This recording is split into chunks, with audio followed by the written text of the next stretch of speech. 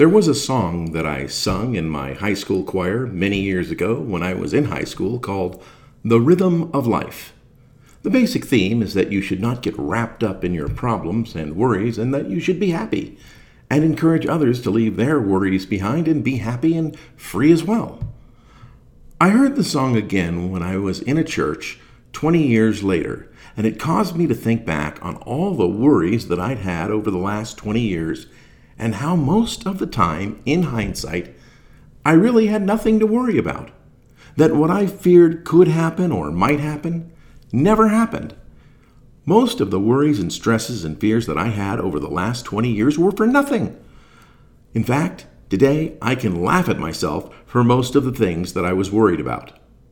So if you're worried about something today, keep in mind that weeks, months, or years from now, it is more than likely that someday, after the event you were worried about never happened, you might realize how silly it was that you were ever worried about it in the first place.